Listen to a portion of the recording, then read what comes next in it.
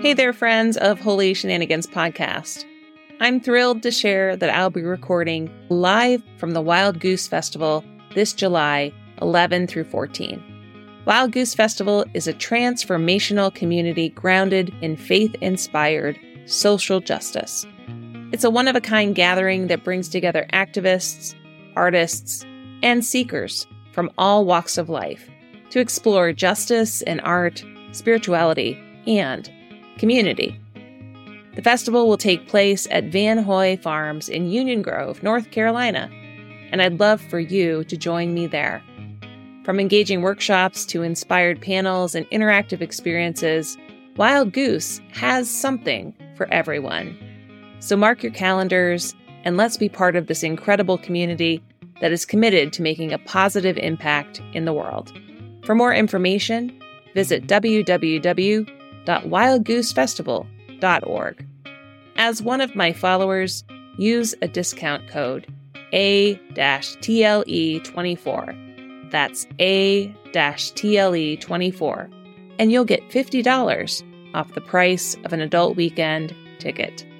We will see you there at the Wild Goose Festival to connect, to build community, and to work for social justice.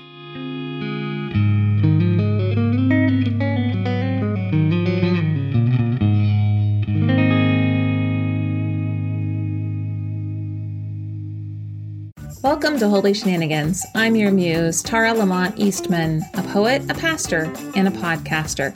In episode 105, I invite you to consider what power you have in your pockets, to find what is lost and bring it with you into the autumn season of harvest. What gifts do you have to extend love into the world? If you go searching, you might be surprised to find something you carry with you every day is treasure. There is power in your pockets. What is in the power of pockets? When I think of the power of pockets, those small folds of fabric tucked into our clothing, yes, even the pockets on my pastoral stole, I think of many different kinds of work that people do in the world. This pondering of pockets partially comes from my time away just a few weeks ago in the city of Pittsburgh, where I was reminded of the incredible power of people, the everyday laborers who worked as part of the Industrial Revolution in the steel, ice, and whiskey industries at the turn of the century, just to name a few. My thoughts on labor also come up as this last weekend marked the summer wrap-up holiday, filled with the last sweet days of summertime for Labor Day weekend. Beyond parades and picnics to mark this Monday's holiday, the history of this day calls us to recognize the hard labor of the people who began at the height of the Industrial Revolution in the U.S. The average American worked 12 hours a day and 7 days a week in order to eke out a basic living. Despite restrictions in some states, children as young as 5 or 6 toiled in the mills, factories, and mines across the country, earning a fraction of their adult counterparts.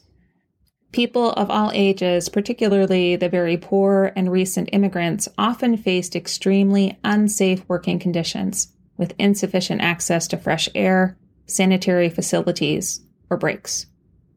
It was this harsh reality of the laborers that led to many labor disputes and efforts to improve working conditions, and to set limits to protect children and adults from harsh conditions.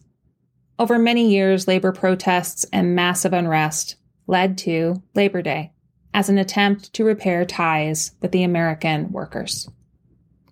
Congress passed an act making Labor Day a legal holiday in the District of Columbia and the territories.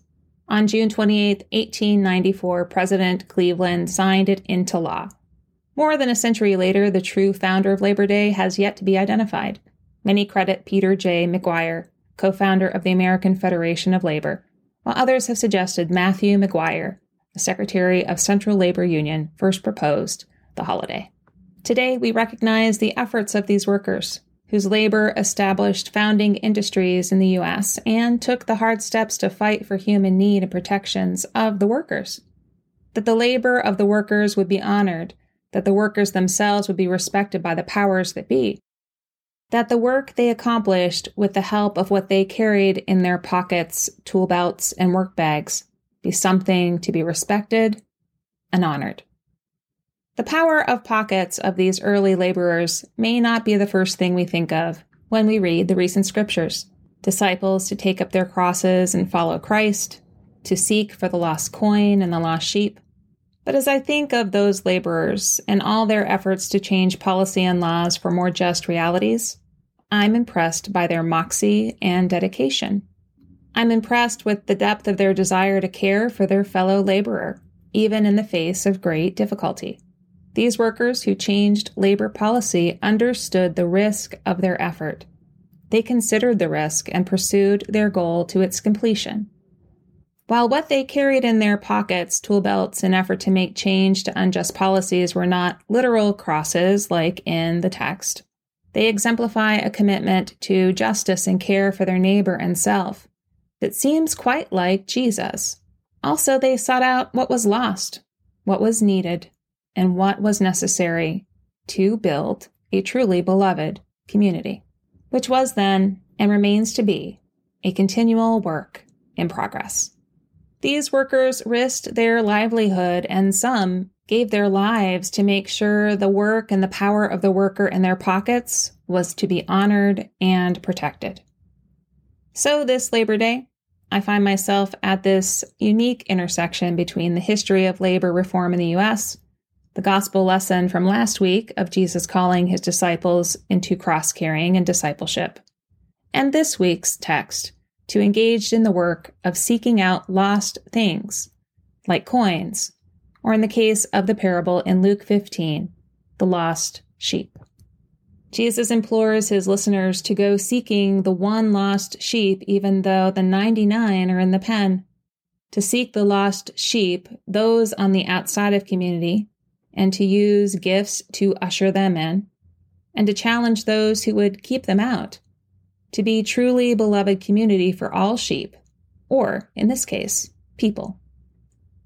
So in light of Labor Day history and present, the challenge to carry our crosses, the challenge to seek out those who are left on the outside of community, as well as the challenge for community to embrace, celebrate, and advocate the diversity of all people, I was surprised to find a glimmer of direction on what this can mean in everyday life, by way of an experience of, well, pockets, overalls, and a clergy shirt. Holy shenanigans showed up for me on a normal workday, a workday as a parish pastor. I went to tech study with a clergy group. I was working on planning worship and bulletins. I visited a hospital chaplain, attended to the needs of people's hearts, and listened and prayed. I visited a person in hospital. I led an online worship service, and I ran to the store to get some needed supplies. As I walked through this day from place to place, everywhere I went, person after person would ask me, "What is it that you do? What is your job?" as they looked at my clergy shirt and my overalls with great curiosity. It seemed to me that my attire and personhood was something outside many of these questioners' comfort zones. That morning, I'd not thought too much about my combination of clothing, except that the cooler day required warmer clothing. But as I was asked over and over again, "What is it you do? What is your job?" I realized my outfit, and perhaps myself, me, was a puzzle they could not figure out. Perhaps some were surprised to see a woman pastor doing the work of pastoring. Still surprised after 50 years of women serving as clergy in the ELCA. This surprise of people to the fact that women are clergy is an ongoing reality, but one that couldn't fully be addressed in these quick conversations. I didn't want these conversations to stop based on this one bias point. So I allowed myself to remain curious, and I dug a bit deeper to engage in the parade of questions all day long. What is it that you do? What is your job? I paused and thought about the pockets in my overalls and my clergy shirt, and all the things that had filled that one day. Care for the sick, prayer, receiving support and camaraderie from pastoral colleagues, listening, walking through the winding halls of a hospital to find my parishioner, lifting of supplies into my shopping cart, using my cell phone to chat or text or email with all those needing support, to respond or plan for the days to come. The list goes on. I may not have been carrying a tool belt like my laborer family from Pittsburgh, but I did have literal pockets to help me carry out the labor of that one day. When I first encountered these questions, I was caught up in the business of the day. I didn't realize that the world was looking my way to see what power I might have in my pockets, in my clergy shirt, and my overalls. The world was looking my way? Were they looking for something they had lost and wondered if I could be of help in that search? Perfect strangers would ask, in hospital hallways, in the parking lot of a store, "What is it you do? What is your job?" I was tempted to respond with some humor and some sass. "I am a shepherdess." Or, "Aye, the harvest is plentiful, but the workers are few. Would you like to join me?" Or, "Let me tell you a parable about the sheep and the goats, or the wheat and the chaff." Or how about, "I pray over all people." Instead, I dug deeper to the heart of the question and said, "I'm a pastor. Tell me, what do you do? What do you do? What do you care about? What are you looking for that you seem to have lost? What do you carry in your pockets?" In the moment and the rush of the day, I didn't stop long enough to ask all these wonderful questions, but simply would ask, "What do you do?" I hoped this question would flip what felt like a critical assessment of my vocation as a woman clergy to a space of shared and surprising curiosity. Perhaps they were looking for something that was lost, and in their question, I could look for some lost things, too. I think I felt compelled to ask what they do because of pockets, and what the pockets represent, what the pockets say of what we do with our lives, what the pockets say we carry, as well as what we might be missing and seeking. You see, pockets aren't only for pastors. Pockets are things that we all have. The holy shenanigans of pockets represent the things we carry in our hearts, or the things we seek out. All of us have pockets. All of us are called to carry who we are and the skills we have to do some work of goodness for love or mercy in the world. This sounds something like Jesus' call to carry crosses, doesn't it? This sounds like seeking things or gifts people don't see in themselves, like one sheep of the 99, and inviting them to use their gifts to carry into the true, beloved community. This call to seek lost things and labor for love is not an easy task. Jesus makes this clear that both actions require courage and moxie. To carry our gifts into the world, to search for them when we lose track of them, to seek out whose gifts are not yet appreciated, and then demand their gifts are brought into community, celebrated. All of this requires risk. Risk to ask and answer the questions of strangers, risks of relationships, risk of heart, risk of self to care for others. Love calls us to use our pockets and use our individual gifts to bless the community and the world, and labor to make beloved community a real experience for all people. What would be your response if you were asked the questions I heard earlier this week?